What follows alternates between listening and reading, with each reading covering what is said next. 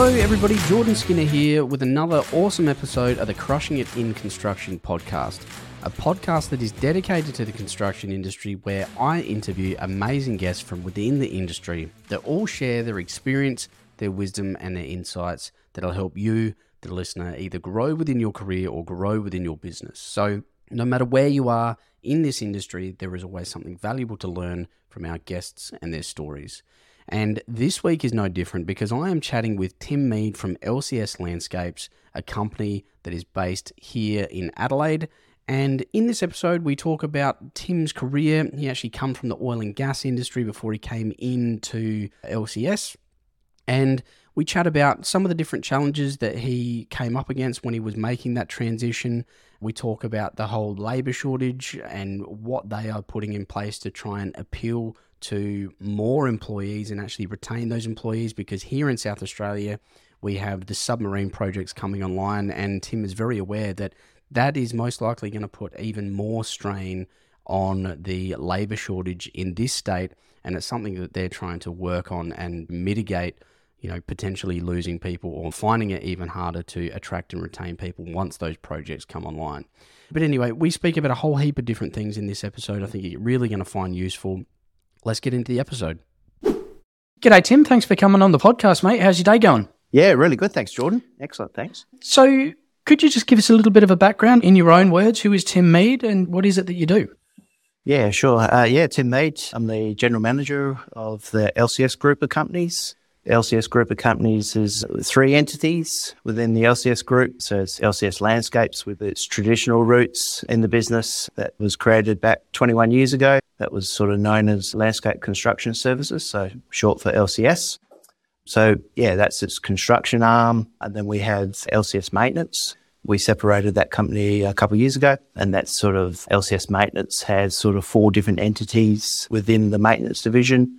They predominantly sort of do grounds and garden sort of horticultural maintenance in the commercial sector.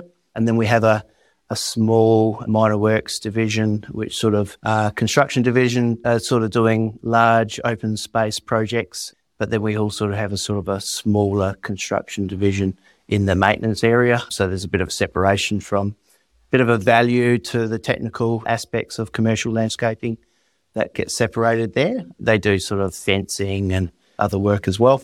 Then we've got turf division. So we do turf renovation, turf installation in a commercial space as well. And that's sort of like local government, education sector. And then the last one is our environmental sector. So that's environmental group sort of doing revegetation projects. We're sort of doing a lot of preparation for fire season, that sort of thing for local councils and the Department of Environmental Water. We've got some projects there as well.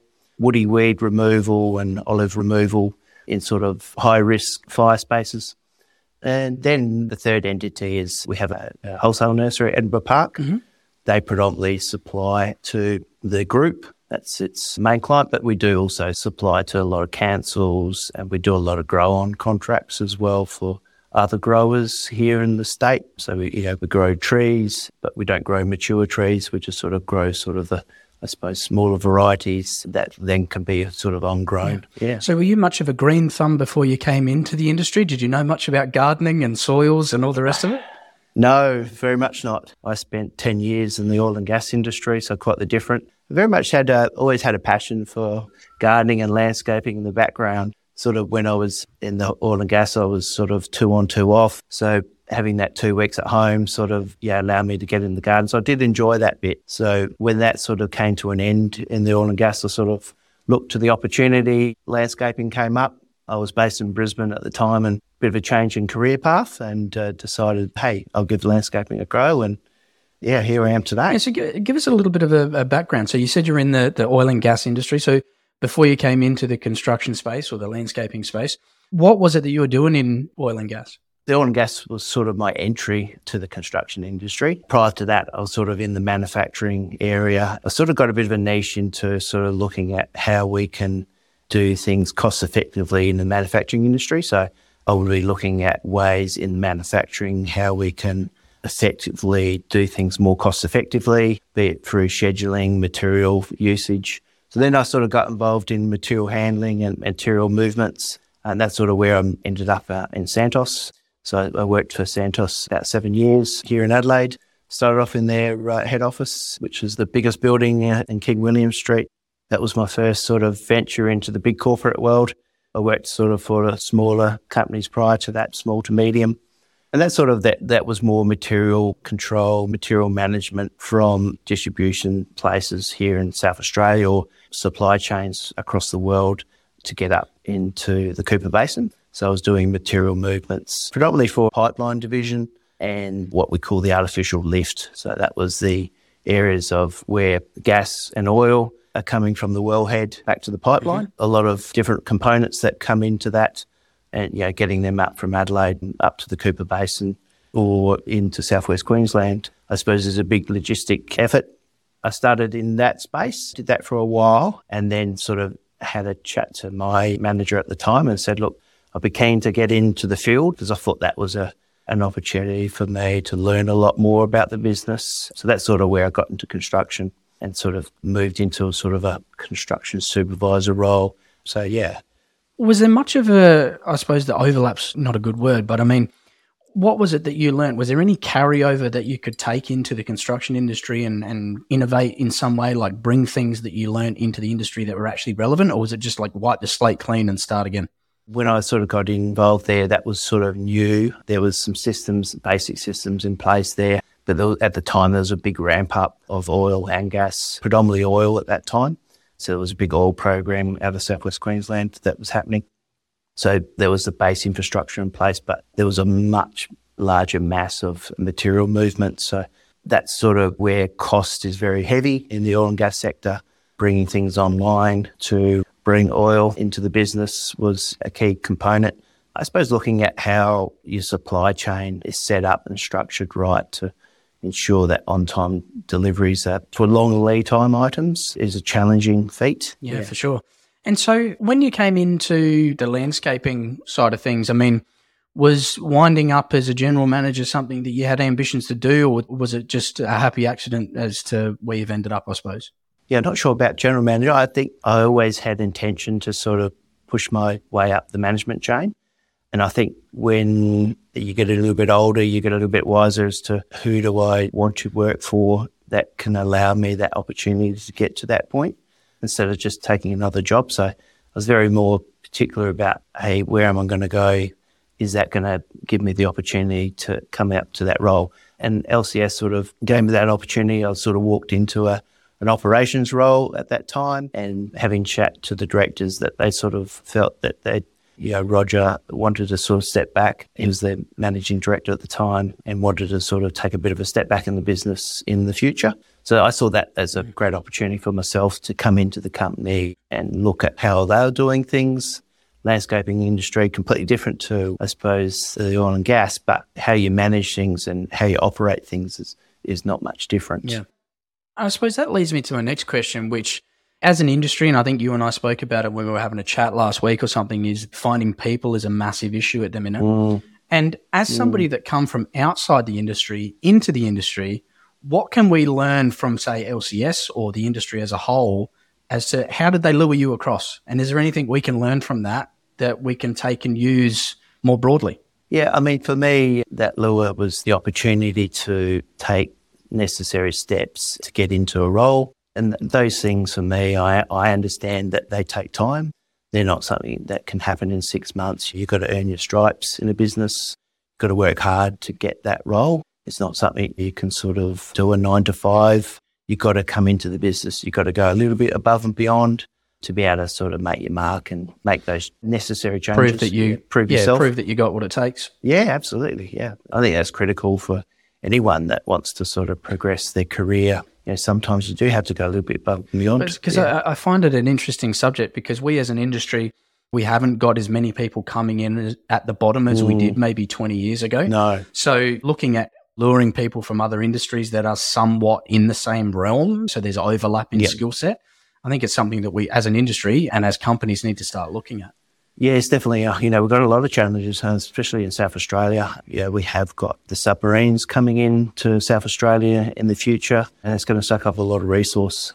And as an industry, we need to be fully aware of that And we need to sort of have our own strategies in place to lure people into the construction industry so that we're not losing them to the other industry. I know we experience that a little bit here in landscaping and civil. You get the guys that want to earn a little bit extra money from living here in South Australia and do into the mining industry and stuff like that. So your machine operators particularly, you might lose one here and there into the mining industry. I think we've got a bigger problem in the future in the construction industry where, particularly in South Australia, that the submarine corporation type of work is going to really take some talent potentially out of the construction industry. How many people are they expecting to try and recruit and employ with those subs? Don't quote me on these numbers, but I understand it's up to 7,000 people in time. That might be over X amount of years, Jordan. I'm not too close to that space, but we're aware. We've got a base down at Largs for our maintenance division, so we do a bit of work in that space. And I do think that there's heaps of good businesses in the construction industry that do good things for their employees, that are great places to work. But I don't necessarily think that we're that good at communicating that value like, say, other industries are. And I would imagine that when those subs come online, that they're going to be doing heaps and heaps of work to make whatever it is that they offer look extremely appealing. Attractive, yeah. The same thing's going to happen where we are on the York Peninsula. There's a mine that's starting up down towards Ardrossan. And I was chatting to my old man the other day saying, it's going to be great for the community because the people in the community are going to be flush. But then for the businesses in the local community, like my old man's civil construction company or the local Woolies or whatever, actually finding people to do the work is going to be an absolute nightmare. Yeah, that's right. If you have a construction industry or a business in your town, how many people are you going to lose to that mine because they're going to potentially pay that little bit more? Yeah, we have to find innovative ways as a business to sort of retain our current staff and certainly potentially retract and invite new ones. Either into LCS or into the construction industry as a whole. I know we're getting a little bit off track here, but I'm enjoying this. Like, what are you starting to look at or put in place as a way to mitigate losing some of these people and do exactly what you just said? Look, we do a little bit and as much as you can do as a business to try and do that, but we know that we're going to have to go above and beyond, and we're putting in strategies at the moment to try and do that. It just might be little things. I'm looking at getting a barbecue trailer. I mean, we do that every now and then for our staff, but we need to perhaps keep that consistent. Our workforce is getting larger now, so it's harder for me to get around to different divisions. I'm sort of focusing more on growth of departments, but I need to get to the people. So it might be just sort of, a barbecue day once every so often, different departments where we can sort of talk to staff and have a chat about sort of what's happening in the business, what's coming up in the future. So, they're getting an idea of what's happening. And there's other things that we're looking at too, with technology to try and communicate to our staff around what's happening in the business as well. That becomes challenging when you've got large numbers. Hey guys, Jordan here, and I want to ask you a question. Is your company actually attractive to potential employees? Because if not, you're making attracting and retaining talent even harder than it already is. See, every year, job seekers are behaving more and more like consumers, and they're now using the sophisticated methods that we all use when researching new products and services online to evaluate employers. And if a company wants to consistently attract top quality people to their company, then they need to actively manage their brand as an employer and show people why working for them is a great choice. It sounds simple, but it's not easy. That's why I created our employer brand scorecard, a free resource to help business owners in the construction industry gain an understanding of how attractive their company is in the job market. Simply answer 16 yes or no questions about your business's recruitment activities, and then once you're finished, your answers will get pumped through an algorithm to produce your final score. Then, based on your answers, you'll receive a tailored report full of practical ways that you can make your company more attractive to potential employees. So if you want to check that out, head to moonshotmedia.com.au/scorecard or look for a link wherever you're listening to this. It only takes 5 minutes and it's completely free. With that said, I want to thank you again for tuning in, and I'll let you get back to this week's episode. One of my biggest concerns is around the whole benefits thing. A lot of the people that I'm talking to at the minute are saying, we need to offer a 4-day work week, or we need to offer X amount of benefits. And to me, benefits aren't the answer, because there's no different than the race to bottom on price. There's always going to be somebody more desperate, and that's going to be either willing to do something more extravagant or something. So finding ways to retrain talent and attract talent based on qualities other than monetary, I think is the trick and the way to move forward. And I was doing some research with a client that we're working for at the minute who kept saying, the only reason people stay is for the money. If we paid less or we didn't pay more, all their employees would walk out the door. And yes, money's important. Yeah, it is. But we're doing the research for this company and we're interviewing their employees, and money actually isn't the reason that they're staying, because they're not overly chuffed with the money they're already getting. It's the culture that's keeping people. Absolutely, yeah. Culture's king. If you don't have a good culture within your workplace, you're going to struggle to hold that talent. Traditionally, the turnover rates in businesses at the moment have been high since COVID. So, we have to find innovative ways as a construction industry or as a business to retain that talent. And then it comes back to the point that I just mentioned before, which was even if you do have a great culture, you can have the best culture in the world, but if you're not great at communicating it to actually attract people to you, you've got the same problem. Yeah, that's right. And they're the sort of things that we're trying to fine-tune at the moment. Yeah. So, we've got to go above and beyond and identify ways to do that better as a business. Yeah, we've got some fundamentals and we've got the backbone there, but we've got to go a little bit further. Yeah. Well, so I've derailed this conversation enough. Let me get back on track.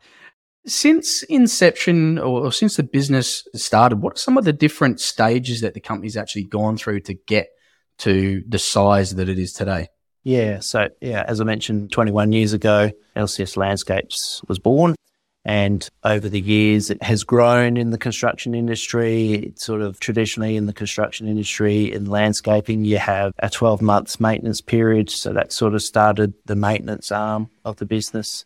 And that's grown over time. And I think back in 2009, we introduced the Edinburgh Park Nursery into the system because the company was struggling to get good quality plant stock within the current supply chain. So, we still buy from our supply chain, don't get me wrong, but there was certainly a niche market there for us to sort of introduce good quality stock, because quality is a key point to our business and what separates. You've got to try and find that separation around your competitors. So quality and service is absolutely key to our business. So that's sort of where we brought that back in 2009. And in 2020, we saw there was a need in our company. We were known as the landscape construction company. We had this maintenance arm that, was 60 to 70 odd people, but it wasn't well known within the industry that, hey, we do fencing, security fencing, we do environmental projects, we do turf. So we did separate the company for a variety of reasons, but particularly to market it. And that's sort of where we are today. We've been trying to, I suppose, in the background, try to market the business around our brand, and we feel that we have a strong brand. But in my opinion, we've got to really push that because things are evolving so quickly in the marketing space. So what strategies did you start to use when you wanted to up things in that particular arm with marketing? Like, what did you do? Yeah, I suppose this is we started off with creating brochures and trying to create content around that. I suppose, Jordan, what we struggled was that a lot of the marketing and social media sort of fell back on myself late at night trying to put posts together. Yeah. Not the ideal situation. But, as a business, sometimes you do what you do to bring work in the door. Yeah, we've got to the point now we actually have a marketing person starting the next couple of weeks. Mm-hmm. So that's exciting times for us. And that will help us sort of just define the brand and get the word out there in our community that these are things that we do. We do them well, and we do have a large resource capable of delivering high quality services. Once you get that person in, are you going to be sort of putting it on them to come develop a strategy, or is that something you guys have already put in place? Yeah, so we sort of recently had a 5-year business plan review with a whole group of our key staff, ranging from all businesses. Yeah, marketing was one of those things that we felt we've got to do this better. Yeah, we're relying on a couple of people in the business to sort of bring in marketing brochures and stuff like that. And that's taking them away from their roles. So that's a great addition to our team. So yeah, that's sort of where we'll sort of just amp that up a lot in the future, which would be good. And so I'm also curious, like when you came into the industry, was there ever a point in that transition, if it was your first exposure, I suppose, to coming in the industry, were you ever kind of like, oh shit, what have I got myself into here? This isn't what I was expecting, the industry itself. My transition from oil and gas into construction here in Adelaide, I was probably blown away with the safety. Coming from Santos, or the oil and gas industry in particular, there's a very high element of safety. It's drilled into you in the morning every day. It's a 24, 7-day-a-week operation there. So safety is king. We're inspecting and auditing and checking, and coming into construction industry in Adelaide, I was a little bit, whoa, geez, this is a bit different. That's sort of where I've tried to push that back into our business, that safety is our number one. Quality is important, absolutely. It's top of the ranks, but safety is very much up there. That was a bit of a shock, and that's not just our business, it's throughout the industry. I felt that perhaps coming from that strong background, you have to take things a lot more serious in that space. Yeah, absolutely. And that's because oil and gas is a lot higher risk, but there's certainly a lot of risk in our construction industry as well. Yeah, absolutely. And I suppose since coming into a senior management role, has there ever been any sort of big screw-ups that you've made that have ended up teaching you a valuable lesson?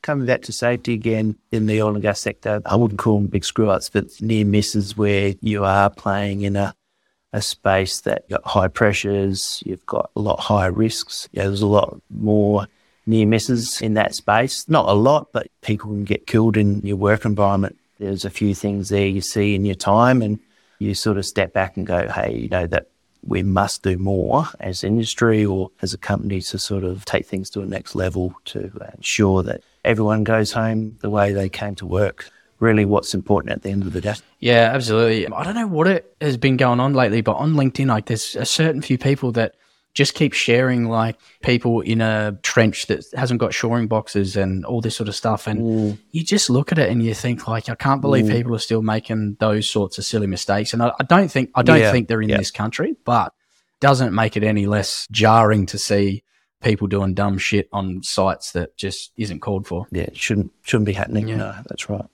Well, this has been good fun. Is there anything I haven't asked you that you think our audience might really benefit from? If we've got people that are trying to get into management, what sort of strategies can they take to take a management career? If you've got an audience there that might be listening that sort of says, well, how do I make my way through the ranks? And I think for me, I suppose that was, that's a long journey. That doesn't happen in a short time. It's taken me 20, 25 years to get to where I am today. Certain strategies I've suppose used is sort of try and find to see if there is a mentor in your business that you can utilise to help you and guide you into the role that you're doing. And if you can't find that internally, try externally. There are some different programs that might be out there that you can find mentors that can help you, guide you in your career. And then I think it's just a lot of self-development. Don't rely on the business, rely on your own self-development to learn different things. You mentioned that you're also pretty big into listening to podcasts for doing exactly that for yourself. Yeah, for sure. I mean, I do that on the way to work or on the way home to work. If I want to learn about a different area that I'm perhaps not super strong on, I'll listen to someone that's focusing on that in a whole range of different things, from whether it's leadership or any facets of management. So, that's important, I think, to do that, self-develop. Just don't punch in and punch out. I was chatting to somebody the other day that was interviewing for a position. It was 22-year-old straight out of uni that was like, just want a management job. And he's like, well, have you got any experience? Yeah. He's like, oh, no, but I'll be good at it. And it's like, you got to crawl before you can walk kind of thing. Be prepared to put in the hard yards first. Yeah, and you've got to be patient. If you come into a company, you do need to be patient. You need to do all those things that we're talking about there, but opportunities, if you're in the right business, I think, and it's important to identify when people are looking for career path to really investigate, look into the company, look into how they're structured and their background, and as much as you can. Ask people in the industry, ask questions of other people, or you might know someone in the business, and before you jump into a role, I think it's important to sort of understand where you're going to. And even at their interview questions, you might sort of say, what are my potential opportunities in 5 years' time within this business, subject to your skill set. But I always like to end these episodes on a bit of a personal note so people can get to know the guest away from what it is that they do. So is there a weird or interesting fact about yourself that most people won't know? Yeah, weird or interesting. So nothing too weird, but interesting perhaps. But it's always a bit of a joke of my kids that when I was growing up, played football and I got a concussion back in my early years of football. And I refused to wear, back when I was growing up, headwear wasn't also great. Yeah. So I refused to wear one. Yeah. So I transitioned to a completely different sport and I went to play badminton, which I thought was a bit different.